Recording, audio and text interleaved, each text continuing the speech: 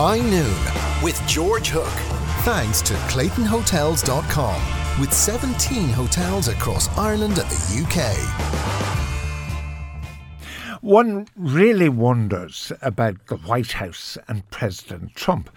You can disagree with everything he does, but if he can't get simple things right, then you're not going to be very confident that he can get big things right. Now, I've talked at length about the Taoiseach and the seeming army of PR people he has around him. Nobody in the Varadkar PR team would have allowed Mrs. Trump go to the hurricane-damaged Texas wearing the kind of shoes she wore. Now, she's wobbling across the tarmac to the helicopter to go to people. Now, they said, well, she changed the shoes in the plane or whatever. That's not the point. You know, when the Taoiseach went to Donegal, there he was, kitted out in his rain gear with his heavy boots. It's the optics that count.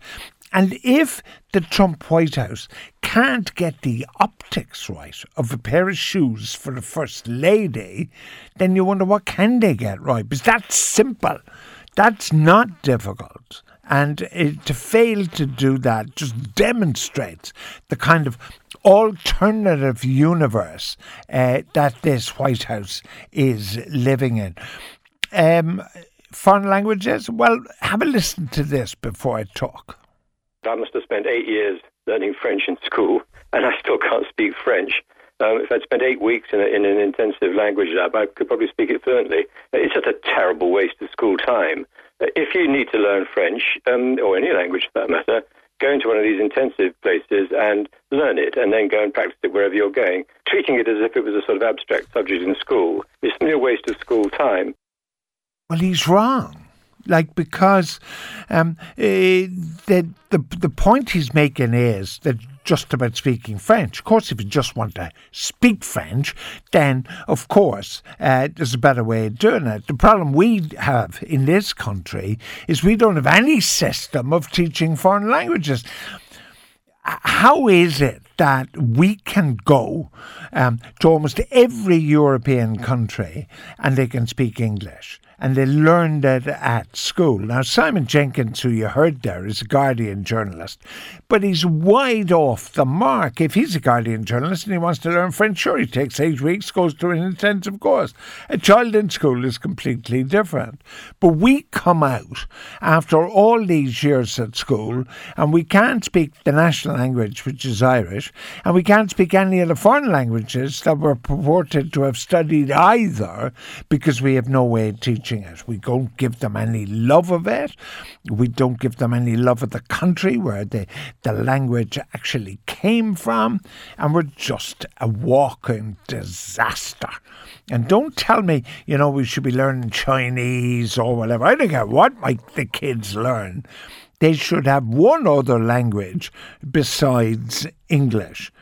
Now, apparently Mark Zuckerberg, he's some multi-billionaire with Facebook or some such thing, with which I pay no attention to.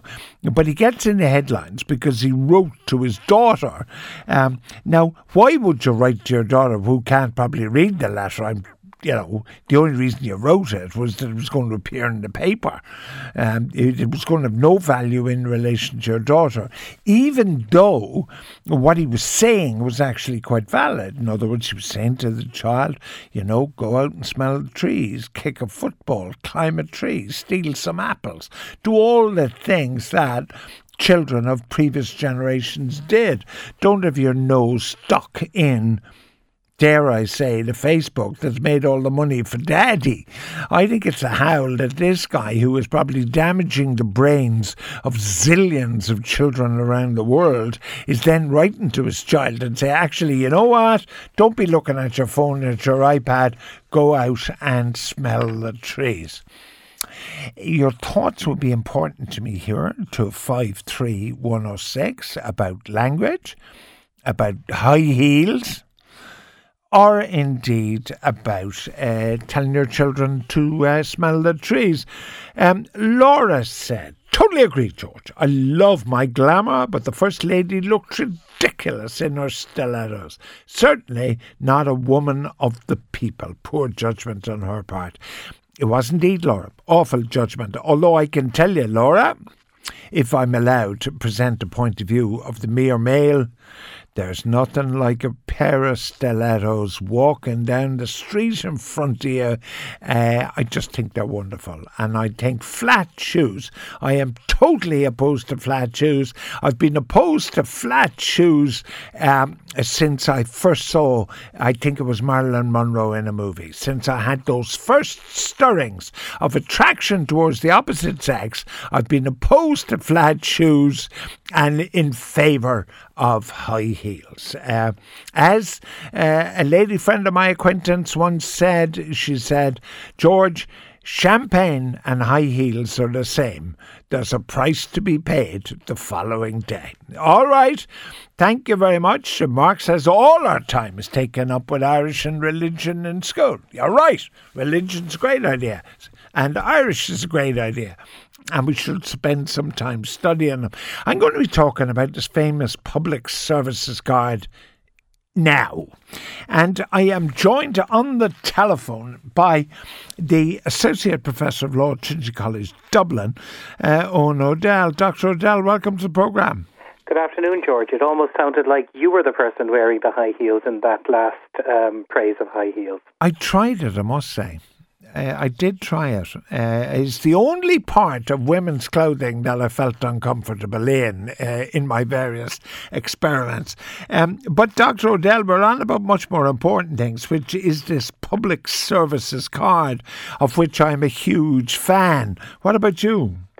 Well, I think there are two different questions here, George. The first one is the practical question of what is the card, why do we have it, what is the information being gathered for, and there's an awful lot of debate that we could have around getting the cards, getting the information, how the government is sharing the information, what is using the information for, making government easier, making access to government services easier, and so on. But I don't remember having a debate about that when all of these things were being put together. But let's assume that there are good reasons like you just articulated. The second problem is that it needs to have a good, solid legal basis. And that legal basis should flow from all of the defence and justification and iteration that you're about to give me as to why the card should be there in the first place. And that legal basis should allow the sorts of things that you want to do. And it seems to me that we haven't had a proper debate and we don't have a proper legal basis. Okay, I want to take the first one first, which is a good idea. And this is the debate. Why do we have to have a debate about it? I mean, the government says, we think this is a good idea. We're going to bring in a public services card. Your name and your PS, whatever you call it, PRSI number is going to be on it, PPS number, and all your other stuff. And now when you go in for your passport, your driving licence, your old age pension, your unemployment benefit, you just whisk the card through a machine and you're off and running.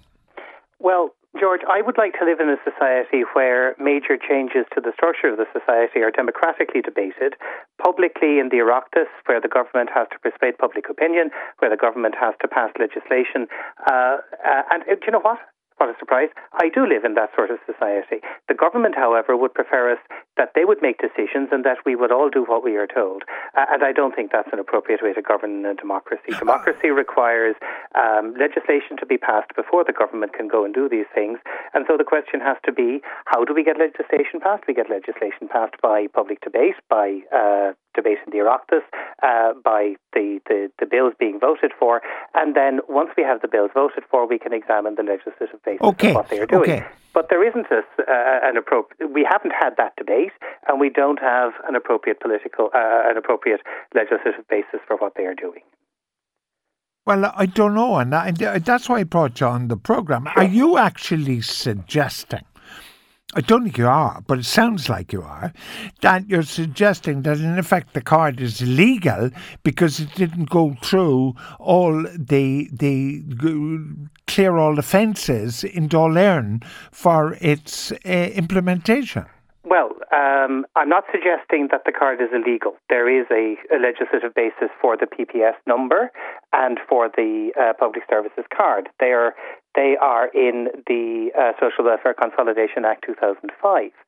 What I am suggesting, though, is that the increasing usages of the card, the increasing additional data that is being added to the card, that the additional functions that are being loaded on top of it one after the other, those things are questionable. Those things don't have a great deal of public debate, and they certainly don't seem to fall within the legislation. The legislation in 2013 said that the minister can require that any identity that he or she provides, reasonably provides, can be the identity for the purposes of authenticating the identity of an applicant for social welfare. But George, it's only for the purpose of authenticating identity for access to public services. That's the only purpose that is additionally given to the card. But hold a minute now, before you get carried away.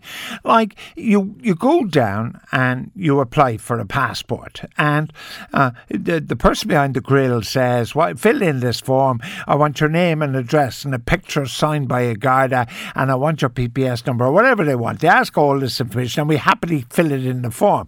Then I get my driving licence. They ask me for all this information. I write it all down in the form, and I give it to them. And I don't think it's intrusive. I don't think they're spying on me. I don't think my privacy is being invaded. Then I go down and I want my old age pension, and they say, fill in this form. Then somebody wants unemployment benefit, and they fill in this form. Now, some of the people seeking the old age pension, unemployment benefit, the passport, or sundry other things, are not the person they purport to be. The card ensures that they are the person who is sitting in front of the official. Well, there's a number of things there. The first thing is that it's perfectly legitimate that what I thought you were going to say was that you've got all of these services and there's no point in giving all the same information in repeatedly to all the services. No, I'm worried about invasion of privacy that all you Liberals go on about. Well, I'm not so much worried about invasion of privacy, though I am. I'm just worried about ensuring that the state operates properly, that democratic checks and balances are observed. So your question about fraud, that is one of the good reasons for having the card. Data sharing between government bodies, so that you don't have to keep filling in the same information again and again. That's another of the good reasons for having the card. My point, though, George, is not that there aren't good reasons, because I accept that there are, and you can keep giving me good reasons for the rest of the interview, and I'll keep acknowledging that they are good reasons. It's that those good reasons must then be set out in legislation, so the legislation allows them to happen for that reason. And we have a card that was established in 2005. We have a power that says in 2013 that it can be used for access to services for the purposes of authentication of identity, which is your fraud example. That's a very good one. But that's the only reason that the legislation allows it to be used. And it doesn't say that it's the exclusive means of authentication of identity. And it's the exclusivity, the mandatory nature of the exclusive nature of insisting just on that card that is one of the problems. But Helen works in the department, and she says she's amazed at the negative reaction because the department has all this information already. They have your PPS number, and they have your address, and they have your this, that, and the other thing. And the only difference then is you bring in a card which they can swipe. And secondly, and most importantly, you have a picture. So now they know that the person sitting in front of them is that person. No, but before I get to that, hold on. That's all perfectly okay. Yeah. They do have a lot of that information for the purposes of the PPS number, and they do have a lot of other information when people access the services that they provide. So yes, it's consolidating that information in a single place. But this issue became an issue during the course of the last week, although journalists like Elaine Edwards in the Irish Times have been pressing it for considerably longer than that. It became an issue when it became clear that the Department of Social Protection was insisting that this was the only legitimate means of identification. You mentioned the passport. You mentioned the driver's license. These are state-backed methods of identification that also contain authenticated photographs. And why is it that they are being now excluded for the purposes of access to public services? you may astonish you that I can agree with you on one point, and it is this. What drove me mad over the last week or so in this debate is that one minister will come out and say, if you want to collect your pension, or whatever she said, because I was just so mad I barely read it, but Regine Doherty comes out and says, if you want to collect something, you have to have this card. It's mandatory. And no fella comes out and says, no, it's not mandatory. The thing about this is, which is the incompetence of its in installation or inception is thing that teased me off. We should have been told that, look, and it's why I went in that day to get it, because I thought I had to. And Ingrid and I walked in there by appointment, were dealt with by brilliant staff at the time designated for the interview, but I thought I had to do it as a citizen. Now I discover I don't have to do it, and I don't need it, or I do need it, and nobody now knows what is or is not. That's the huge weakness, surely. I completely agree, George. What the minister said was that it wasn't mandatory, but it was compulsory, or perhaps the other way around, which I think is an extraordinary piece of Kafkaesque, almost George W. Bush-esque mangling of language. But the whole point about we don't know whether it's compulsory, we don't know whether it's mandatory, that you could get confused even though you are a well-informed citizen, demonstrates that we haven't had a proper discussion about what it is, what we're going to do with it, who should have it, why we should have it, when it should be exclusive, and when it should not. So the mere fact of your confusion, and if you're confused as a well-informed media commentator, lots of other people who don't have your resources are going to be even more confused. And I think that if we'd had a proper debate about it, if we had a proper, clear legislative basis about it, then we could answer the question straightforwardly. Right. Is there biometric data? Is it compulsory? What is it used for? Right. Is it exclusive? All right. Thank you so much for joining me. I think the good professor makes important points there. He's Associate Professor of Law at Trinity College Dublin, Dr. Owen O'Dell. I just think we should do it and stop mucking around. But you can get your thoughts here to me at 53106. It costs 30 cents. Margaret was upset at Mrs. Trump wearing sunglasses. But apparently, when she got off the helicopter, she was wearing trainers, and she looked the part by all accounts. I don't think she did look the part. It's very hard for a woman like Mrs. Trump to kind of look the part. She just doesn't look right in kind of galoshes and all that sort of stuff. She's a model, and that's her natural sort of look. And somebody's shouting in my ear about Michelle Obama. I even refused to discuss Michelle Obama on this matter, or her husband either. The real question is, I think the woman I would ask, if only she were still with us, is Jackie Kennedy. I think Jack and Mrs. Kennedy would have done this brilliantly. Sadly, they're no longer with us, and we don't know. But your thoughts, as always, to 53106. German elections coming up. Apparently they're gas over there. They kind of don't have an election, if you know what I mean. They just vote. We might talk about that. We've got a smash and break fee in a Clayton Hotel tug giveaway, and we'll be talking about poor old John Lennon. High Noon with George Hook. Thanks to ClaytonHotels.com, with 17 hotels across Ireland and the UK.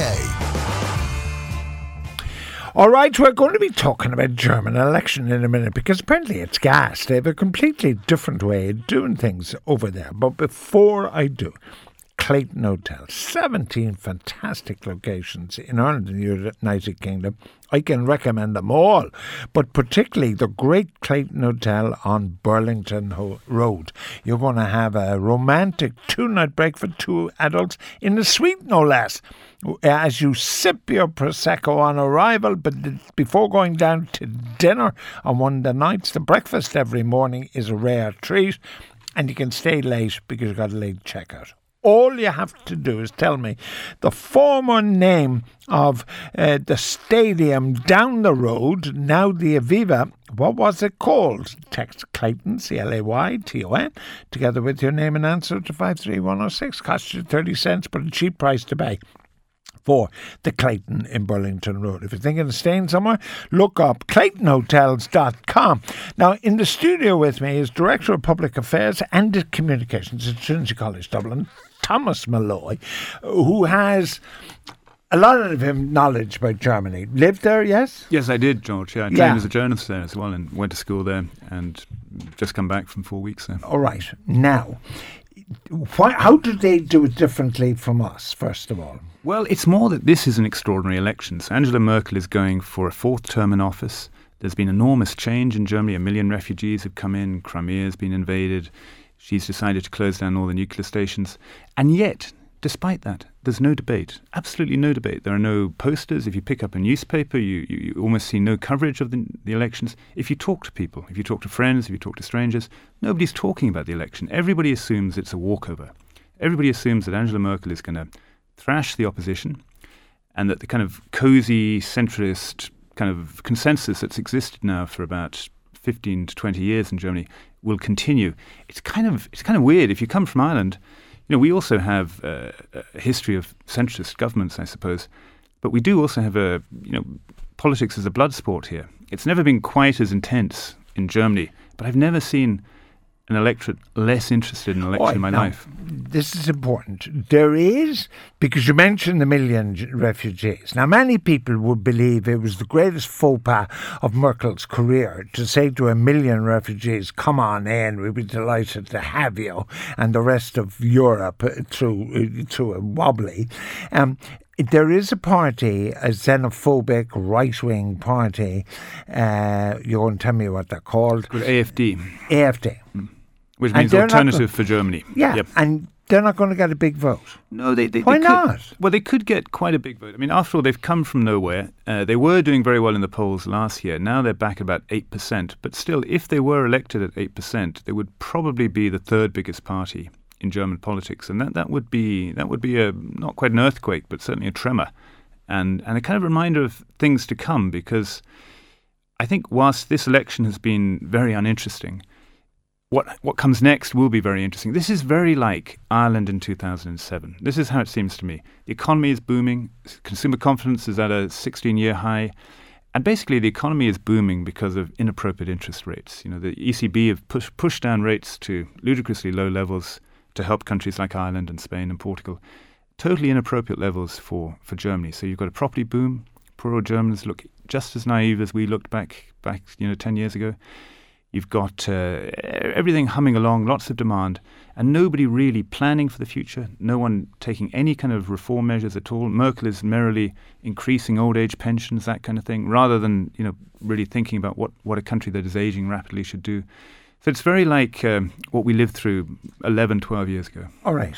Okay. Now, you see, part of the reason I brought you in was that the listeners would hear something about Germany, and then the other part of the reason I just wanted to talk to you about this, because I'm really excited about this, because I'm looking at the history of it then as well.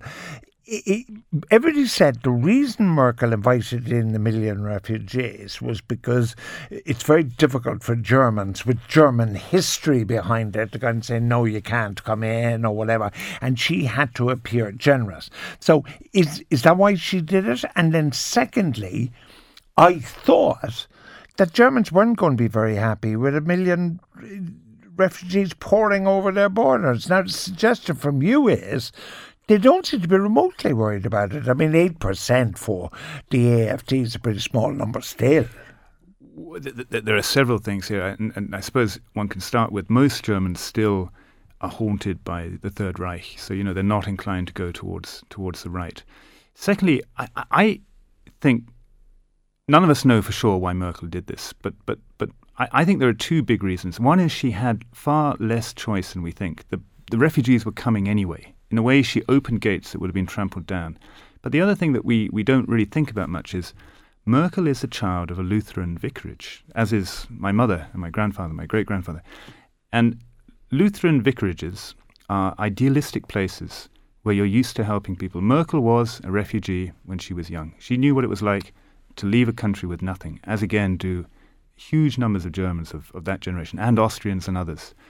So I think this was a gut feeling, an emotional response.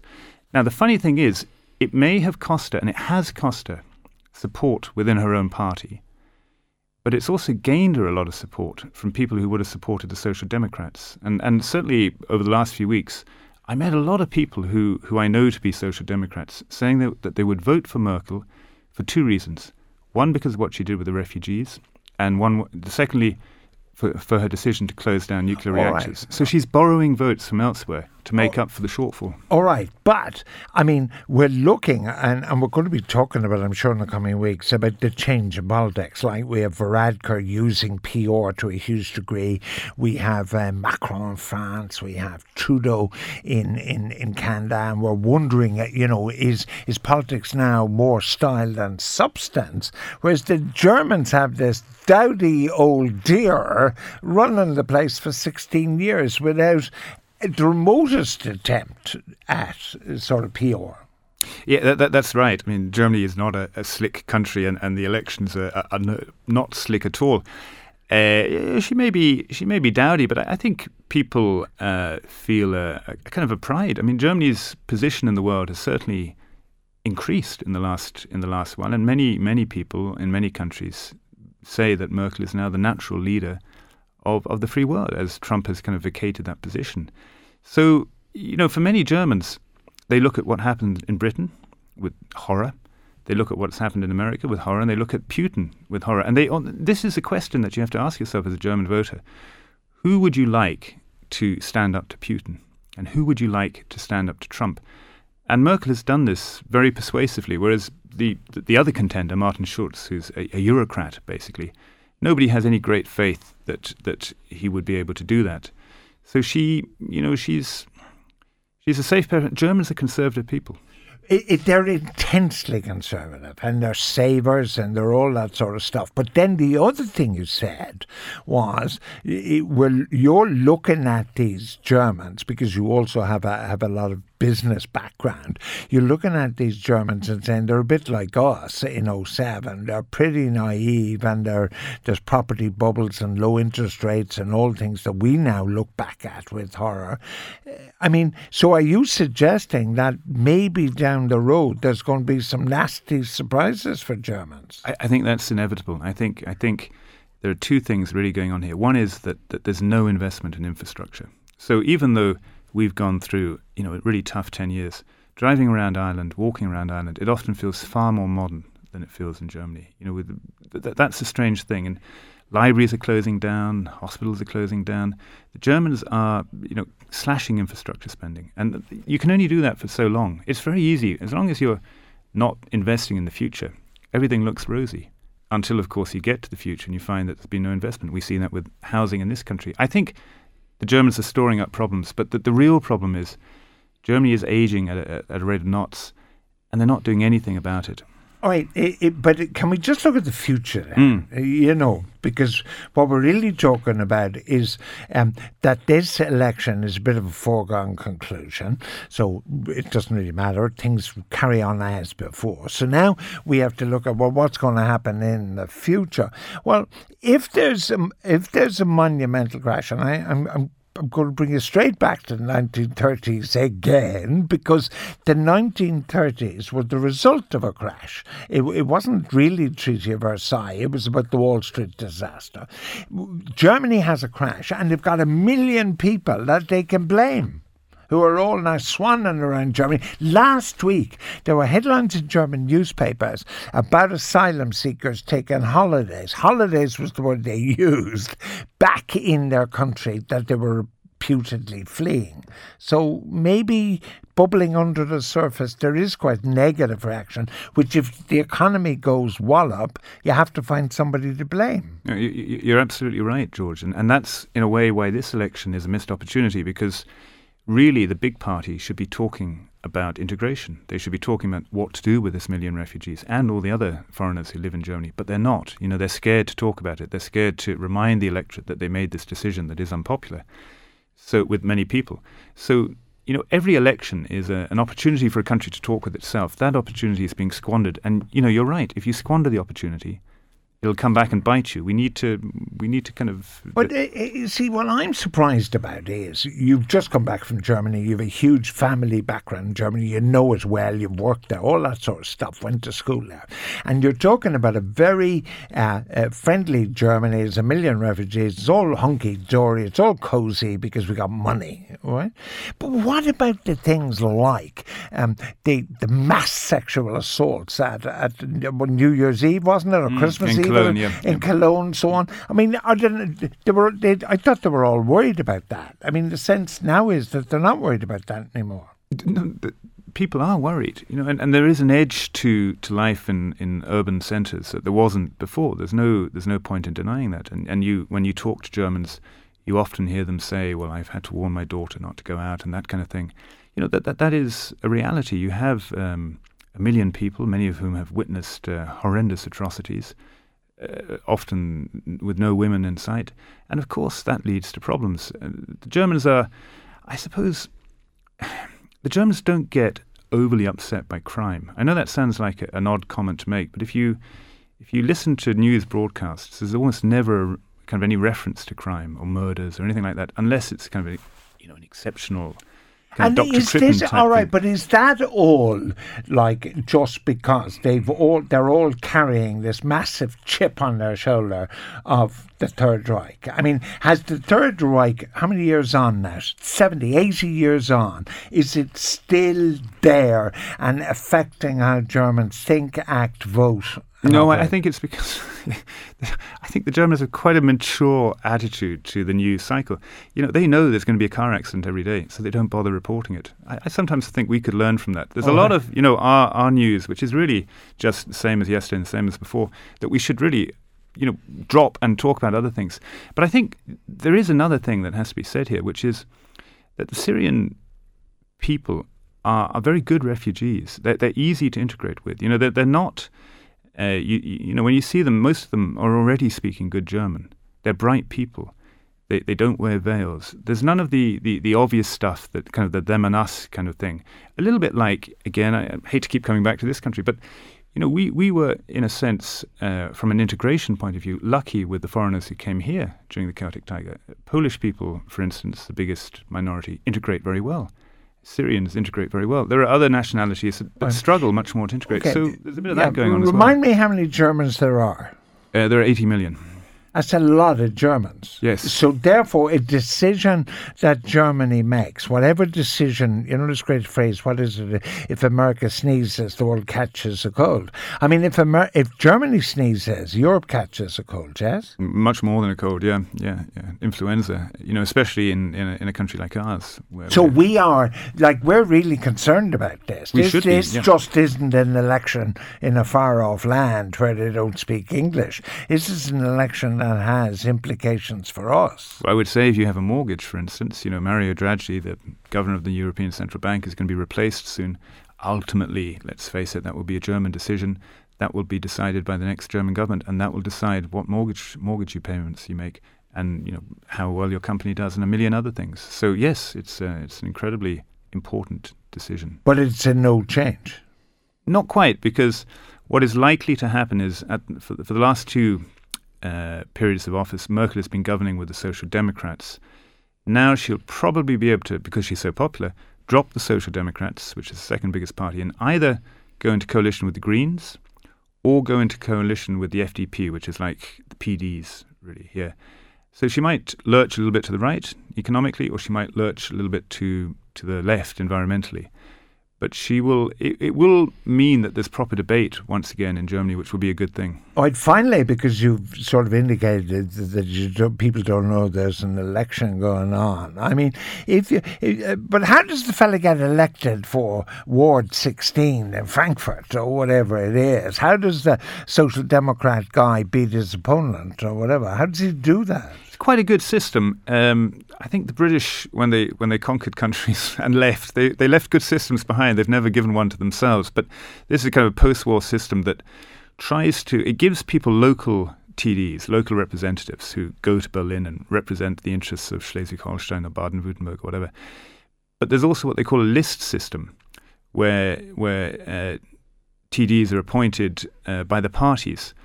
So the number of votes cast for a party will be reflected almost exactly in the Bundestag. So it's very like our system in that way.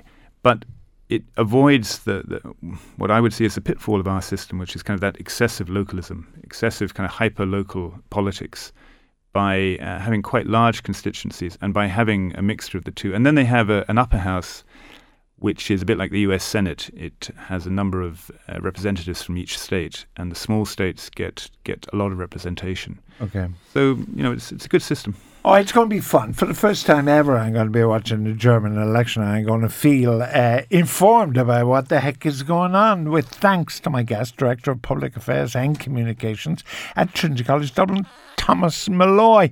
We're going to be talking about the death of John Lennon shortly in Breakthrough. High Noon with George Hook. Thanks to ClaytonHotels.com, with 17 hotels across Ireland and the UK.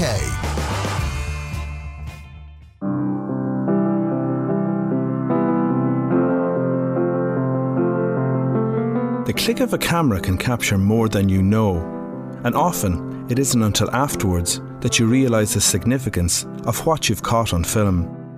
A simple shot of a seemingly friendly handshake can capture much more than you ever imagined. This is about one of those moments. With temperatures almost reaching 18 degrees Celsius, the weather was unseasonably warm in New York City on December 8, 1980. 40-year-old John Lennon woke up to clear blue skies. He got up and wrapped one of his kimonos around his shoulders before strolling through his spacious white-walled apartment under the ceiling of painted clouds. The sand-coloured apartment building, with its high gables and elaborate balustrades, was one of the most prestigious and exclusive on Manhattan's Upper West Side. Lennon lived here with Yoko Ono and his 5-year-old son Sean. On this day, they were on a high. After 5 years out of the limelight, John and Yoko's new joint album, Double Fantasy, was climbing the charts. But John wasn't going to enjoy this warm December day. Instead, he had a full day of work ahead. After breakfast, he and Yoko Ono welcomed photographer Annie Leibovitz to their apartment for a Rolling Stone photo shoot, before radio producer Dave Sholin of San Francisco's RKO Radio arrived to interview them. He remembers. The door opens and John appears, does this little jumps up in the air and proceeds to say, "Here I am, folks. The show's ready to begin." He spreads his arms out and comes right over. He could not have been more upbeat. John spoke animatedly and was excited about the future. I like it to be inspirational from the spirit, and being with Sean and switching off from the business sort of allowed that channel to be free for a bit. It wasn't always on. It was switched off, and when I sort of switched it on again, zap, all this stuff came through. So now we're already, we did enough material for the next album, almost half as much, and we're already talking about the third album, so we're full of vim and vigour. After 3 hours of chatting, Shonan left shortly after 4:30. His crew packed up outside, where the streets were jammed with early evening commuters. A young man approached Shonan. Despite the mild weather, he wore a long coat, gloves, a green scarf, and a fake fur hat. He'd been outside the apartment building all day, talking to Beatles fans and the doorman. He asked Sholan if he had interviewed John Lennon, but before Sholan could respond, the man walked away, just as John and Yoko emerged from their home. The young man approached John with a vinyl copy of Double Fantasy to sign. Wearing a leather jacket over a blue jumper, the former Beatle shook his hand before writing John Lennon 1980. As he scribbled his autograph, another superfan, Paul Goresh, who often loitered outside the building, snapped a photo. This is the only photo ever to capture John Lennon and his killer in one frame. John handed the album back to Mark David Chapman and looked at his killer before he turned away and took a lift off Sholen to the Record Plant Studios.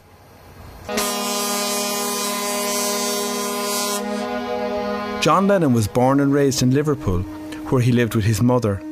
His father was a merchant seaman who was away for his birth and much of his childhood. In 1956, at the age of 15, John started his first band, the Quarrymen. At the band's second performance, he met Paul McCartney. Lennon invited him to join the band, and that was the beginning of what would eventually turn into the Beatles.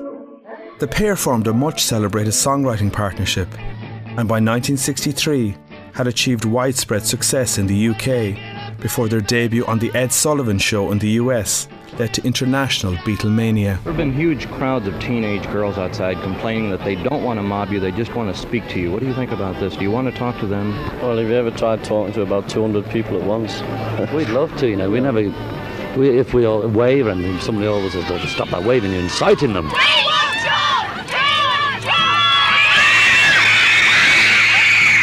Despite the hits and the global acclaim, all was not well. John worried that fans at concerts couldn't hear their music above the screaming, and that the band's musicianship was beginning to suffer. In 1965, he wrote Help, expressing his own feelings at the time. It's our latest record, or our latest electronic noise, depending on whose side you're on. And it's called Help. 1, 2, 3, 4. Help. I need somebody. Help. Not just anybody. Help. You know I need someone. Help. The same year, John was introduced to LSD, and by 1967, he spent most of his time under its influence. In 1969, he married Yoko Ono, who he had met years earlier. In September of that year, John also decided to leave the band, and so Yoko was blamed by the public for the band's breakup. John then became involved in social activism and embarked on a solo career, during which he produced the album Imagine. But in 1975, John stepped away from music completely to stay at home and raise his son Sean. But he still had many dedicated fans who came to wait outside his New York apartment building for a chance to get a glimpse of him. Photographer Paul Goresh was one of those fans.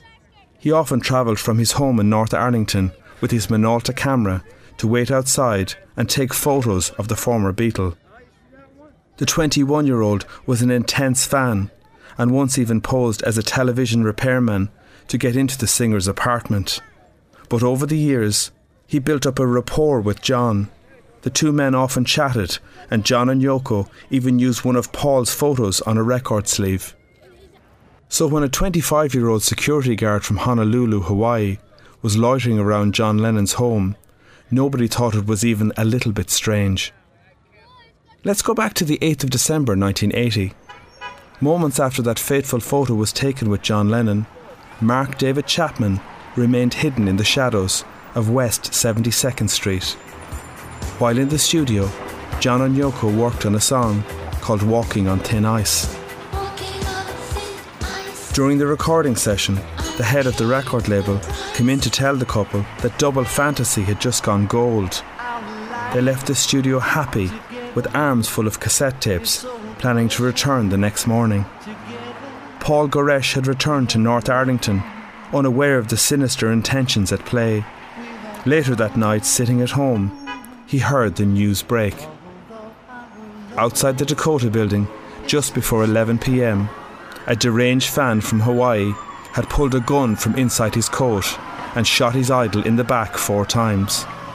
John Lennon had been pronounced dead on arrival at Roosevelt Hospital.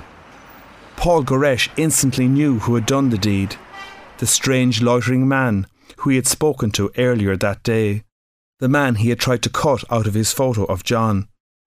Considering the photo an important piece of evidence, Paul called the New York City Police Department to tell them he may have captured an image of the killer, but they hung up on him several times. The police had no interest, as they had already arrested the killer. Mark David Chapman didn't run. Instead, he read a copy of Catcher in the Rye while he awaited the police's arrival.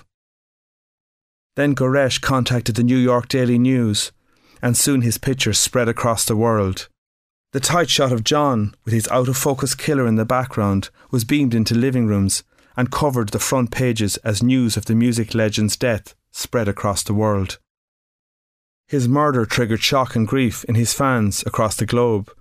Crowds gathered at Roosevelt Hospital and in front of the Dakota Building. Good evening all around the world. John Lennon's fans bowed their heads in silence today. Yes, they mourned his death in silence and in song. Thousands in New York Central Park, many thousands more across the nation and the world, marking a 10-minute silent vigil at 2 o'clock local time, wherever the Lennon fans happen to be. Mark David Chapman's reason for killing John Lennon have been varied over the years. In 1981, he was sentenced to 20 years to life imprisonment. The signed album and photo were used in the case against him, but he admitted the murder. He remains in prison today, having been denied parole 9 times. Paul Goresh is a controversial figure among Beatles fans. He made a lot of money from his photo, but today he doesn't use his camera much. To this day, he still wishes he could have done something to prevent the murder of John Lennon, and stores the piece of film in a safety deposit box. You should never forget the true power of an image. It can create a moment that will last forever, frozen in that random second it took you to capture it. And often, it isn't until afterwards that you realise the real significance of what you've caught on film. The moment a music legend came face to face with his soon-to-be assassin.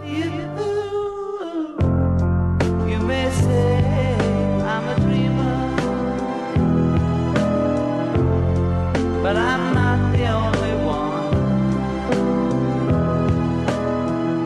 I hope someday you'll join us,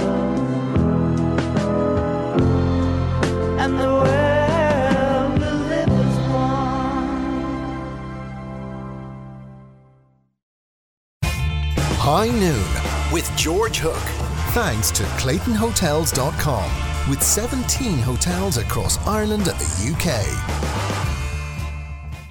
Jonathan Walters appears to be winning his battle to be fit for the Republic of Ireland's World Cup qualifier against Georgia in Tbilisi on Saturday. The Burnley striker has been suffering with an ankle injury, but he joined his squad mates at training at Abbottstown today. He took to the field for the warm-up with the intention of training fully, but the injury is being carefully managed. Aidan McGeady is linked up to the squad following the birth of his son, but John O'Shea is sitting out training today due to a tight calf. West Bromwich Albion have completed the signing of Arsenal defender Kieran Gibbs. The left-back has been signed on a 4-year contract to join the Baggies for a fee believed to be around £7 million. And Maria Sharapova is back in action at the US Open in New York tonight. The Russian is playing in her first Grand Slam since a 15-month doping ban. She plays the world number 59 Timea Babos, having upset the odds to beat the second seed Simona Halep in the opening round. George. All right, Ross, thank you so much for that. Ross will be back in an hour with sport. Now, North Korea has fired some missiles. Nobody seems exactly clear what kind of missiles they are. I last read one of them fell into the sea, just broke up. But they are suggesting yet again target is Guam. Now, just how dangerous is that? Well, in the studio with me is political commentator and analyst Owen O'Muraku. Owen, welcome to the programme. Thank you very much, George. What do you think? Well, I think we are genuinely in an extremely dangerous situation. And I think the Korean side obviously views this as a response to the fact the last 10 days there have been US military and naval manoeuvres, including, by the way, a simulated nuclear attack on North Korea. So, but their response, instead of acting in a diplomatic way to try and finesse the problem out, has been to respond with chest-thumping bravado. And they have fired missiles. Oh, yes. In Japan airspace. Yes, and the object of that is very clear, is to show they have the capability, whatever about hitting Guam or the United States, which I think is a bit fanciful really, but they certainly have the capability of hitting Japan and of hitting South Korea, and they have, it's pretty well accepted now, miniaturized nuclear weapons that can be attached to these rockets. So the dangers are real, And I think the necessity at this stage is to try and defuse the tensions rather than all this chest thumping, we're going to take a hard line, we're not going to tolerate this. Try and talk it out of the situation that we're in. But, I'm young enough, I'm old enough to remember the Korean War. Like the Korean War was 1951 or something, right? So that's getting on for 70 years ago. They still have no peace deal. They're still negotiating North and South Korea at the 34th parallel or whatever it was. They're still there. So the war hasn't ended. Now, if you can't finesse the problem after 70 years between North and South Korea, what chance have you got of finessing this one? The point is you've got to have real negotiations. For example, I've been to Panmunjom. Right. On the border. On the northern side, there was only Koreans. The only flag was the Korean flag. There was nothing else, no Russians, no Chinese, nothing. But on the southern side, there were no Koreans to be seen. It was just the American army, and even worse, the only flag flying was the flag of the United States. It wasn't even the flag of the United Nations. Now, I think Peter Murtagh has an interesting point in today's Irish Times where he interviews some people who live close to a US airbase in South Korea. And their demand is, they say, we want peace, not war, and we want the United States to take these things out. And I think this is really the point, the beginning. And ironically, during his election campaign, Trump actually argued that the United States should opt out of the situation and leave it to the two Koreas and Japan to talk and settle it. But that, unfortunately, has been lost. Oh, all right. But my guest, by the way, commentator and analyst Owen O'Muraku. But Owen, I hadn't known you were at Panmunjom, where the peace negotiations had taken place. But so therefore, you've seen it. But let's talk about Trump just for a second. If you and I were to stop a few people in the street, they would all think that the situation is more dangerous with President Trump rather than it might have been with President Clinton, for argument's sake, Hillary, that is. Do you think Trump is part of the problem? Well, I think he manifestly is. The issue with Trump is he's unpredictable. It's very, very hard to judge what he's likely to do. One moment he's talking about raining down fire and fury. The next moment he's saying, thanks to North Korea for taking our representation seriously. Then he's back to fire and fury. So it's very hard to see what he's really about. And that produces not just uncertainty in terms of looking at it from the outside, it also produces uncertainty on the Korean side in their analysis. But from the end of World War II, essentially until Gorbachev, we had what was euphemistically called the Cold War. And we had Russia and America, the only two pretty well nuclear powers, facing off with each other with rockets pointing at each other. But you always got the sense nobody is ever going to press the button, because it means if the Russians do it, the Americans are going to wipe them out and everybody's going to wipe everybody out. Yeah. Surely, before we get to Korea, surely within the White House there is the understanding that if you start this, we'll be down to a nuclear winter. Well, I would hope there is, but that is not guaranteed. For example, I've read in some US journals the idea that you can have a limited war on the Korean peninsula. Now, what the Chinese would think about that is a separate matter.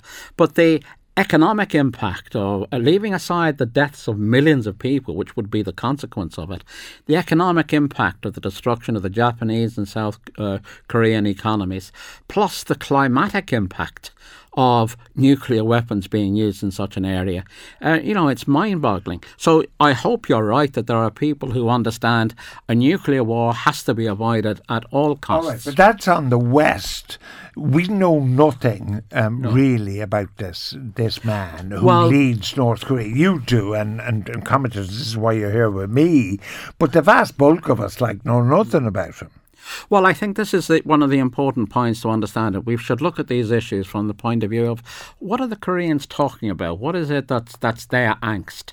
Now, it is interesting, I mean, it's all the rhetoric. There's no talk that I've read anywhere of them liberating the South. There's no talk of that kind. All their talk is responding to any attacks or any threats against them. So if we take that as a starting point, and indeed the comments made by the newly elected president of South Korea that he wants to have talks between North and South, that is the way to go, to encourage that. Yeah, but you see, the war 70 years ago is actually quite important here, I think, still. The war between North and South Korea. The Americans then came in, and MacArthur famously wanted to nuke. It's really interesting. He wanted to nuke them, right? Yeah. And that's 70 years ago. And that's why he was fired by President Truman. But when the threat for North Korea became real because of MacArthur, the Chinese came across the border to support North Korea. Where are China now? Would China support North Korea now, or would they not? Well, there is a mutual defence pact, although mutual defence is a bit sort of highfalutin. There is a mutual defence pact between the North Korea and China, but the Chinese have made it clear in the last couple of months that they will not respond to the terms of that mutual defence pact if the North Koreans instigate or initiate an attack. Now, that's quite a major concession on their part, and is a statement to the North Koreans. Do not, this came after all the Guam threats and so on. They were making it very clear, we will not back you if you go down that road. But isn't this the point, Owen America, that in fact, China is a better broker than the USA?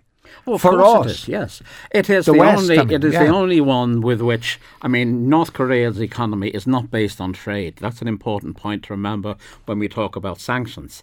It's not a trading economy. But whatever trade it does, it is with China, both at a national level and then this newly developing individualized trade which is being allowed under Kim Jong-un. Now, if that is the only area where there can be any influence, but I've been to Korea. The one thing that comes across very clearly, they're an extremely nationalistic and chest-beating proud people, and they don't like being told what to do by anybody, be it Russians, Chinese, and certainly not Americans. So the difficulty there is to deal with them, and the Chinese in fact have said it, that if the United States would pull back on the military maneuvers, which are a biannual event, have been going on for 50 years, that would help reduce the tensions, and at the same time to tell the Koreans, or try and persuade the Koreans not to be indulging in things like the rocket fire. But entering another country's airspace has always been seen as a pretty inflammatory act. Oh, it is inflammatory. And we have seen where planes that have inadvertently crossed into airspace and so on either been shot down or shepherded away by fighter planes in different countries.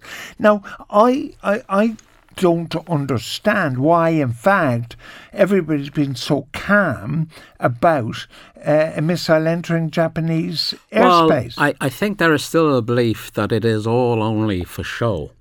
And that's fine. But the problem is, as I think one of the Australian researchers into this issue said today in an Australian newspaper, you only need an individual human error, or indeed a technological error for the situation to change. If, for example, there'd been a malfunction in that rocket, and instead of flying over Japan and dispersing in the sea, if it had actually failed and landed in Japan, then the circumstances would be, I think, quite clearly absolutely tragic. So somebody with your knowledge, are you worried? Very much so. Are you? Very much so. Because I think that unless the tensions are defused, there is a circular process which can ratchet it up and up and up and up. And as I say, leaving aside the question of human error, technological error, there becomes a point where the weight of of action demand becomes so big. And as I say, we saw yesterday after this incident, the British Prime Minister Theresa May saying we're going to take firm line on this. Macron in France, the same thing. Simon Coveney, no less. Indeed. And, the Skibbereen Eagle is alive and well. But the point is, all of this stuff about we will take firm alliance, the real issue, which I think both the Chinese and the Russians have said, and that's good, is let's instead try and defuse the tension and actually open the road for real talks between North and South, not necessarily about resolving the issues of the Korean War, because that's a long-term project, but certainly about establishing an ability for the two states to live comfortably and confident in their own security with each other. I think that's a big hope, but we can but live in hope. My guest, political commentator and analyst Owen O'Muraku. I'm talking about pictures in a minute. Do all these millions of pictures we have actually make us happy? Owen, thank you so much for joining me. High Noon with George Hook. Thanks to ClaytonHotels.com with 17 hotels across Ireland and the UK. On the issue of North Korea, a listener says, don't be scaring people. There won't be a nuclear war. And what's the difference between North Korea and Iran, who were the bad guys a few years ago? The programme's great, but don't be scaring us. And then Robert Knopfler says the guest is being foolish. What do you think will happen if the US pulls out? Kim Jong, whatever his name is, will come south across 38 parallel with every tank he has. I think you're right.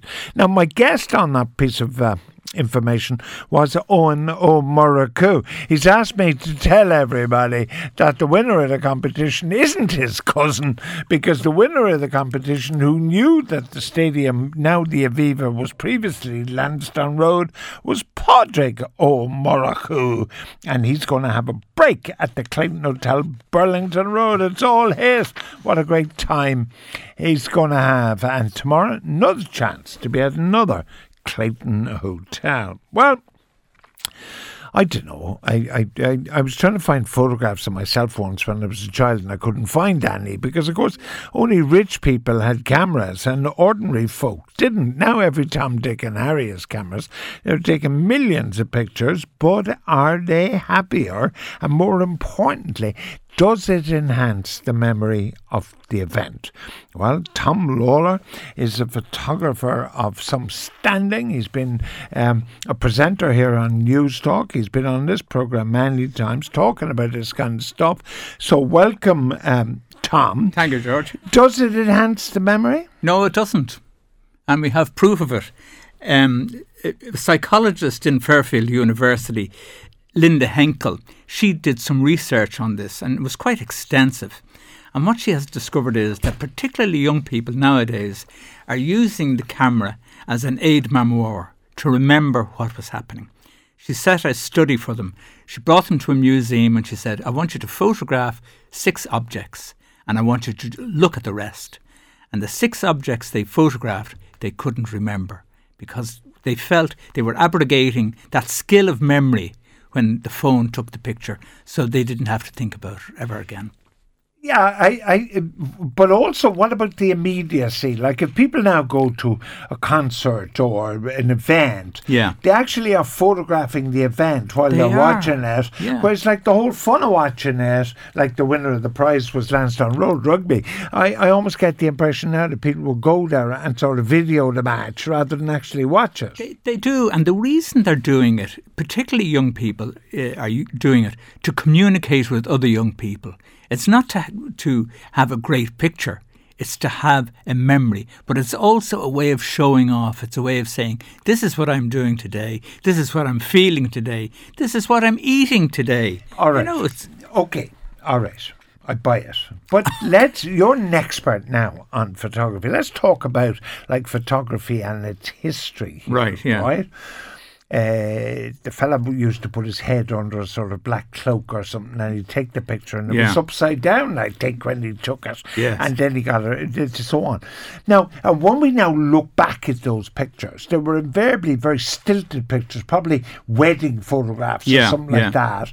Then it moved on to a stage where, we had a camera. Yes. Right? But, like, I did mean it. Poor people didn't have cameras. No, they didn't. A camera was quite an accessory. Yeah. So, haven't I missed something out here by not having photographs of my childhood or my parents, or haven't I missed out? You have, and is the truth of it. But grandchildren don't see their grandparents anymore unless you have imagery of them. And nowadays, every event, communions, funerals, dinners, birthdays, first days at school, everything is now photographed. But the problem is we're now swamped with thousands of images. There are something like 250 million pictures put up on Facebook every day. That is astonishing. Yeah. Actually, when I got married, it was no different from anybody else. We had a wedding photographer, right? Yeah. And then it appeared in some kind of book or something, right? Yes, the album. I don't know where the album is, and I certainly never opened it. Try the attic, George. I never opened it. That's where all the wedding albums are. Well, I never opened it from the day I paid for it. Yeah, you didn't need it. It was probably... Well, I'm looking at her every day to remind me. Yeah, and she's probably slowly evolving, and in your mind's eye, she is still the woman you married so many years ago. But it is nice to have the memory refreshed when you look back and you see the bride in the lovely gown and the happy people out for a celebration. But what you're presumably seeing now, because of the multiplicity of pictures, there is no, what's the word I'm looking for? There's no kind of sense of saying this is good, this is bad. No. When you're taking a picture, you're saying this is a good one now, whereas now everybody just clicks anyway. Correct. But part of the reason for that, Tom, and I want to ask you, because you're a professional photographer, you would have come through film. Very much so. You would have taken pictures in which you only had 36 that you could take, right? Yeah. Before you took the roll out, sent it to the chemist, right? Now you have electronics where you can take 3,000. That's right. So I'm still searching for this word. Right. Isn't your kind of sense now of what is a good picture been dulled? Because you should say, if I take 100, one of them is bound to be good. No. Whereas when you only had 36, you said, I got to make this work. Yeah, you can't do that. Professional photographers have what's known as an educated eye. That's the word I wanted. Thank you very much. An educated eye, you see. Right. And every picture I take has a reason behind it. It has a job to do. It has a purpose. It has to earn a living for me. It has to please a client, or it has to excite someone when they see it on a gallery wall and they want to buy it. That is a different kind of photography than what people are enjoying today with their camera phones.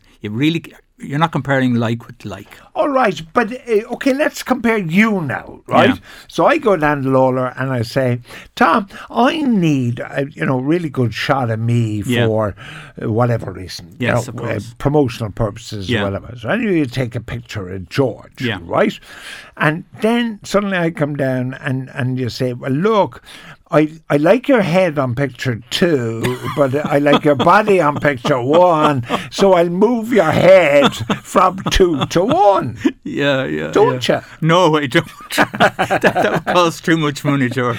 No, but isn't that true? No. Doesn't that also... It can happen. I know of wedding photographers who spend the rest of their lives doctoring up wedding photographs to please brides who will never be pleased. I want my teeth more whiter. I want my eyes bluer. I want my legs longer.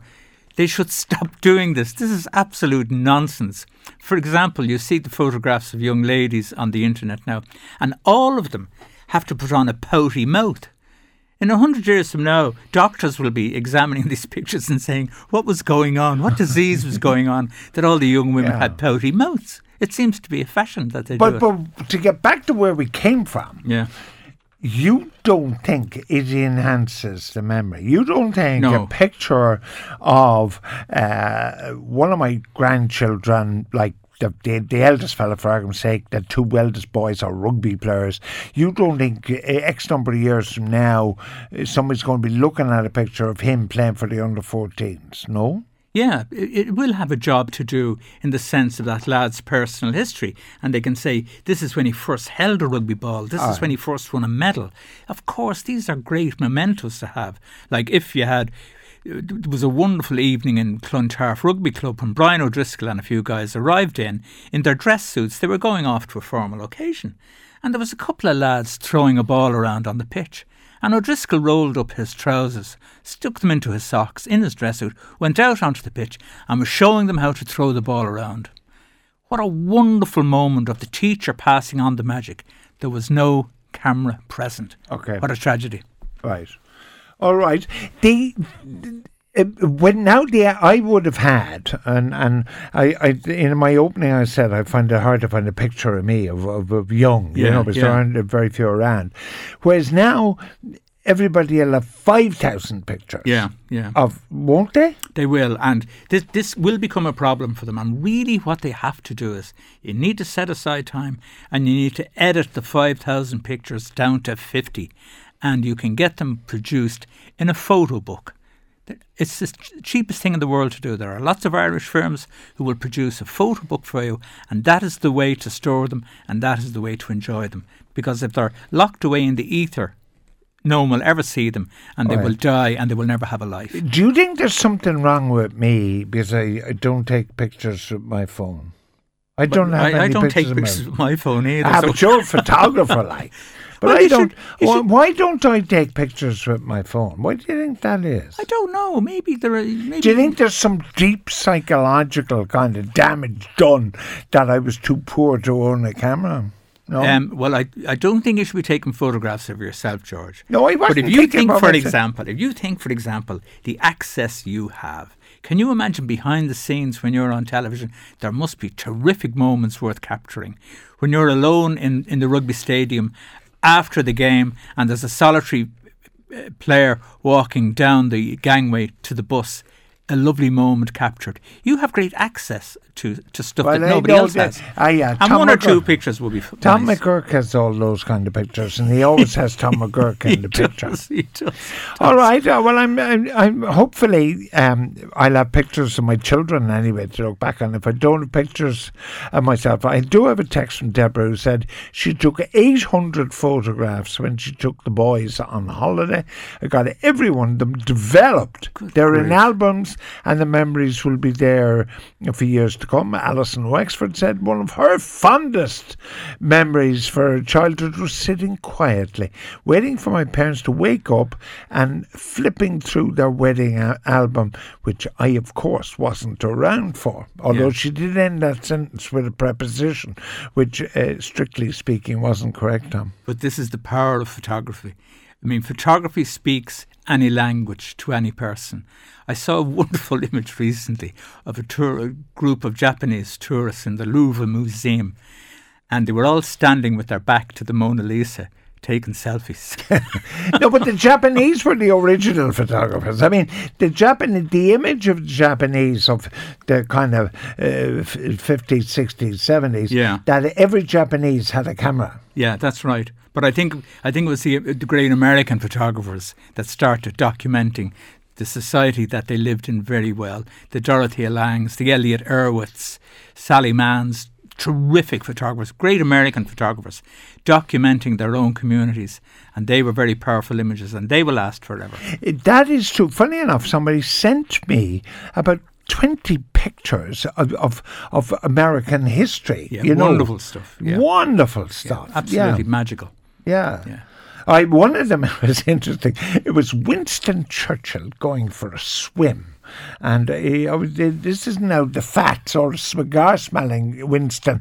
This probably was taken in the early 30s maybe, and he had those old kind of full-body bathing suits on. Wonderful stuff. And then there were shots of, it was a great shot of the day General Patton died. Yeah. And his dog is lying there waiting his return, but his master isn't going to come.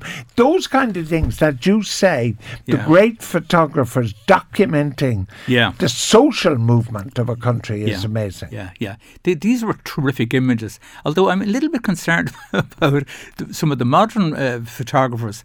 I noticed recently a photograph of Leo Varadkar, or New Taoiseach, swimming in the River Liffey. And I thought to myself, hang on a minute.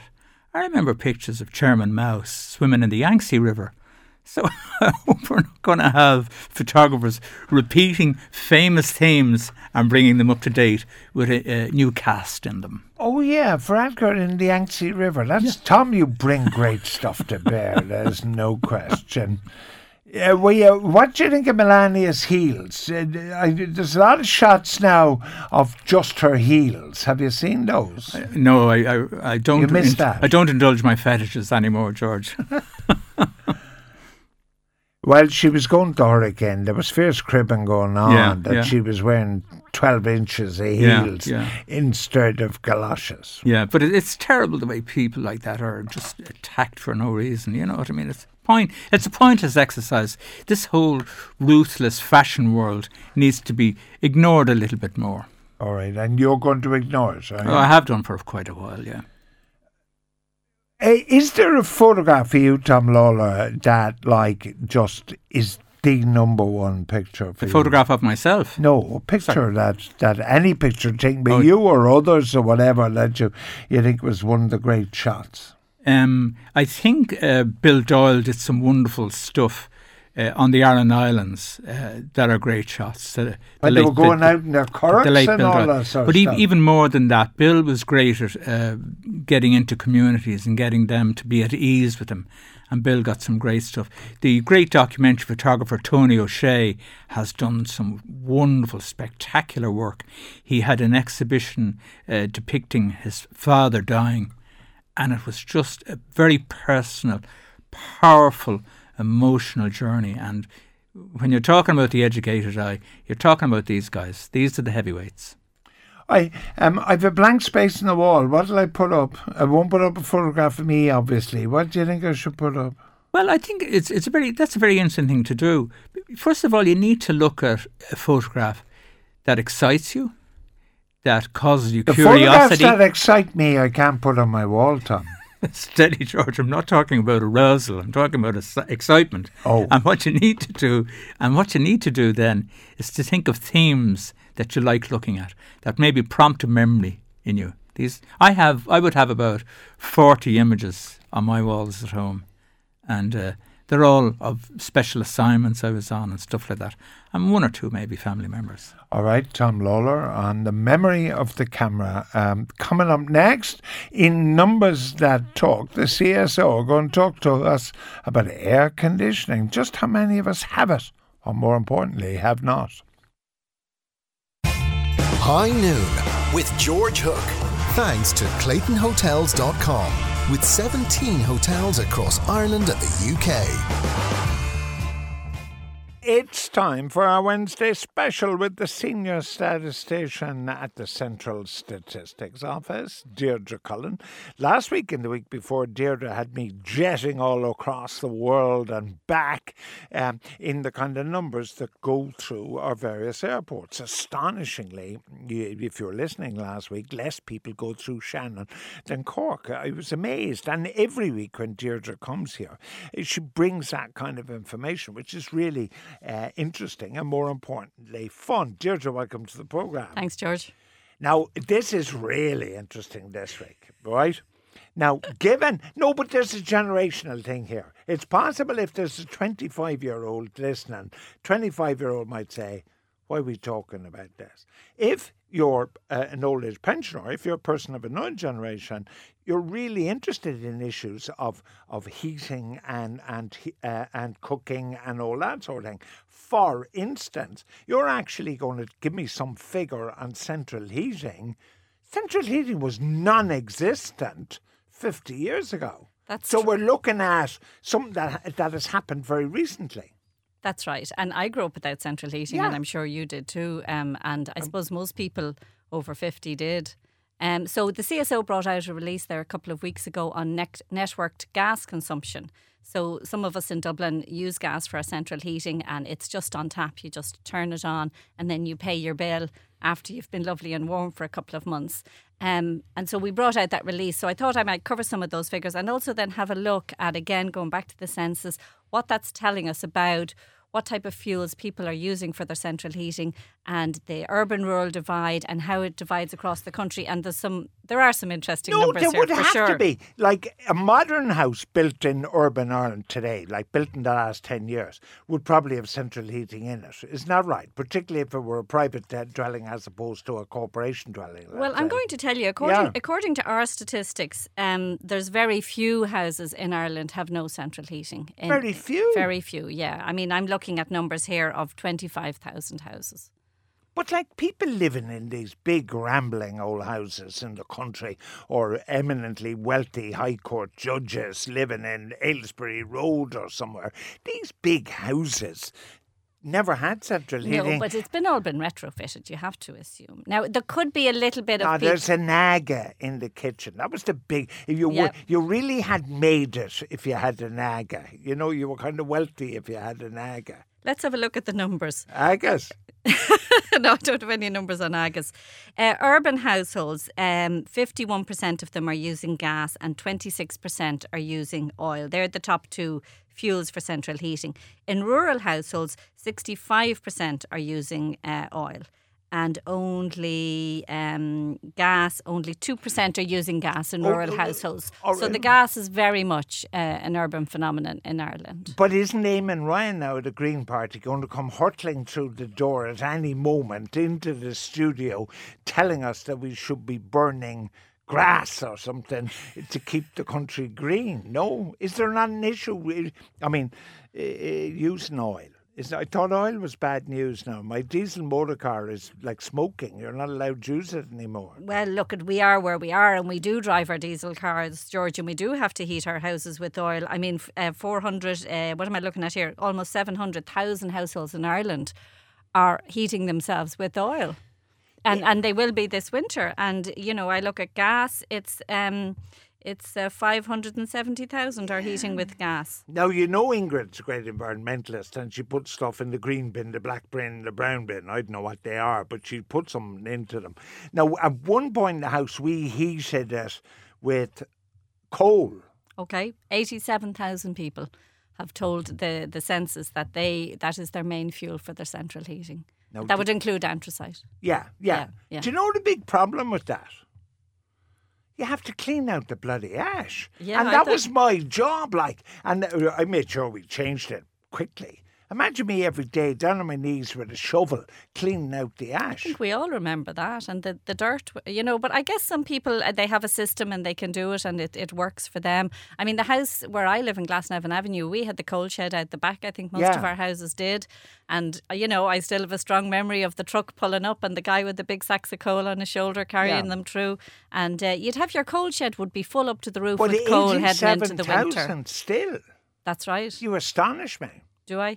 Well, I doubt it. Obviously, there's 87,000 fellas are prepared to go down their knees with a shovel to get the ash. Yeah. Well, there you go. Peat, 90,000 people tell us, that they're burning peat to stay warm in the winter. Now, our question is about what type of fuel does your central heating use? But now, it could be that people are burning it and it's not feeding into a back boiler. It's in a grate, you mean? Well, you know, people mightn't fully interpret that question properly. It could be like a back boiler type of system. But 90,000 houses are telling us that. Now, stall the ball now. Peat, yeah? The ball. What county has the highest percentage of households burning peat? Burning peat? Yeah. Lovely Leitrim. Offaly. Where else? Obviously. Well, isn't Longford? Right, 38% of households in Offaly told us they were burning peat. But they and 20%, 1 in 5 in Longford. Yeah, but they can probably go to the back garden and there's probably a bog and they can just dig it up and burn it. There you go. And out in Galway County and not in the city. No, but you can understand that, can't you? Oh, I can, of course. Of course. But I mean, it's there. I guess it's affordable. I don't know how much a bag of turf is compared to a bag of coal or turning on your gas. But there used to be a thing called briquettes. Do they still exist? I think they do. Do they? Portnamone will come down hard at us. Fabulous sort of central heating. No, but I thought the EU was opposed to bogs or something, no? Oh, that's right, milling up the turf. Let's have a look at the Dublin numbers. So gas is by far the most popular form of central heating in Dublin. Almost 7 out of 10 of us are using gas to heat our homes. Yeah. But 11% of us are using oil and very small numbers. This is cute. In Dunleary, where can I go with this now? 241 dwellings told us they're burning wood for their central heating, and 61 told us they were burning turf. Within those figures for Dublin overall, gas is the most popular in the Dunleary Rathdown area and in South Dublin. In Fingal, it's less popular. So I don't know if this is where the pipes are laid or... But it could be a middle-class thing, though. I mean, you're talking about two of the most middle-class areas in Dublin, in South Dublin and Dublin Rathdown. So in Dunleary Rathdown. So it could be, like, although gas might not be expensive of itself, the installation still, when you talk about retrofitting, I mean, it's not cheap to suddenly get a guy in and say, put central heating in for me. Yeah, no, you're absolutely right. And I think a gas boiler now is €3,000 or €3,000 or €4,000. Yeah. That's right. Now, the thing, though, about the gas is that this is all coming down a pipeline from Moscow or somewhere. Do you know that? Yeah, if you say so. It is. It's coming down the pipeline. Next week we look at Moscow and gas, but because the Carroll field isn't on stream yet or something. I don't think so. Yeah. Did you tell me how many houses have no central heating?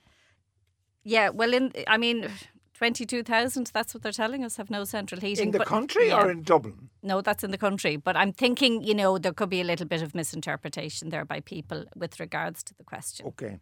Oh, yes, you did say that. Now, 34,000 are burning wood. Oh, I knew there was something I wanted to tell you. On the continent, these wood-burning stoves are very popular.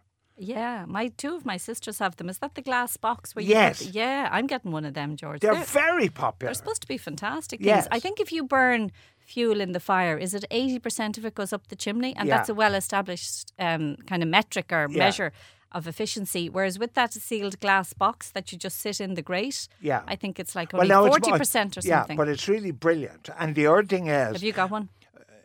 The lovely Ingrid has it in our stately home somewhere else. But the interesting thing about that, of course, is because you can't burn a fire on Christmas Eve because Santa Claus can't come down. So anybody with grates can't burn on Christmas Eve. But the wooden thing is very popular in the continent. And Ingrid, being a good Austrian, is keen on it. But well, that makes the people of Cork County very international now, because that's the county with the largest number of people burning wood. Almost 5,000 homes told us they were burning wood for their central heating. Tipperary, 3,000. Very few in the cities, just small numbers in the hundreds. And in Leitrim, 517 dwellings. But a friend of mine just cut down a few trees now, so he'll be burning wood all winter, increasing to add to those I'm going statistics. to talk about all winter in a minute. But you have pals across Europe who are all statisticians. It might be interesting if you rang up your pal in Nuremberg or in Vienna and said, listen, how many wood-burning stoves have you? You might get a very interesting number. Give him a ring, Now, the second thing is, though, one has to presume that in June, July and August, there's very little consumption of any kind of central heating, gas, oil or otherwise, no? That's right. Now, the only figures I have on a seasonal basis, which is what we're talking about there, is the gas. So 43% of the gas that's consumed by domestic households in Ireland is consumed in January, February, March. 23% in October, November, December. So January, February, March are the cold months. Maybe we're all feeling a little bit frailer as well, and the winter's been going on that bit longer and we're turning the heat up, because I would have thought November, December can be just as bitter. But June, July, August, only 6% of our consumption. But there's a very interesting thing. I have an irregular heartbeat. Did I tell you that? Didn't know that, George. Right. Well, I take a pill which... thins your blood, right? Because you could get a stroke with an irregular heartbeat. But it's an interesting thing in relation to your figures, strangely, It's not a cliche. When your blood is thin, you feel the cold more. Okay. So therefore, in our house, you have Ingrid who says, God, it's very hot. And you have George who says it's very cold. Oh. So in fact, like this week, she's not here. So I have everything burning. Have you heating on in the house at the moment? Yeah, because I'm on my own. Okay. You see. I wouldn't be able to do that if she was there. Yeah, you must like it really warm. I mean, I know, the past few weeks, since the beginning of August, like there was a drop in the temperature, and I did think to turn it on, but I haven't turned it on yet. I wouldn't be allowed turning it on. Her response is, when I say it's cold, put on a sweater. Put on a jumper. Well, there's something in that, in fairness. I want to go to a different point. Only because I know you haven't got the figures in front of you. And we create a bit of confusion. Try me. No, it's interesting that we would talk about central heating, right?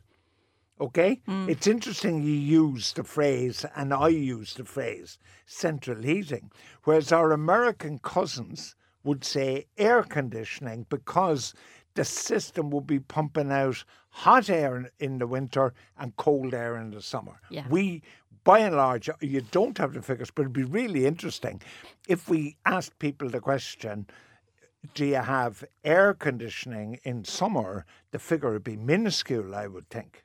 I would be astonished if any Irish homes have air conditioning. I mean, we have it in our offices, all right, and it's a curse. I think most people hate it. I can't abide air conditioning myself, personally. But look at it, it could be in the future we will need it. I lived in Australia, and, we used to joke, us Europeans in Australia, because the Australians out in Alice Springs, they go, this isn't hot. Yeah. And then you say, that's because you leave your air-conditioned house and you get into your air-conditioned car and you go to your air-conditioned workplace and then you have a pint in your air-conditioned pub. Of course it's not hot.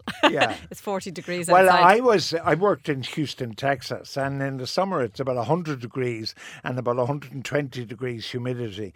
And in order, to walk down, say, Grafton Street, you'd do it by going to Burger King, McDonald's. You wouldn't buy anything, but you just take a breather in the air conditioning thing on the way down the road.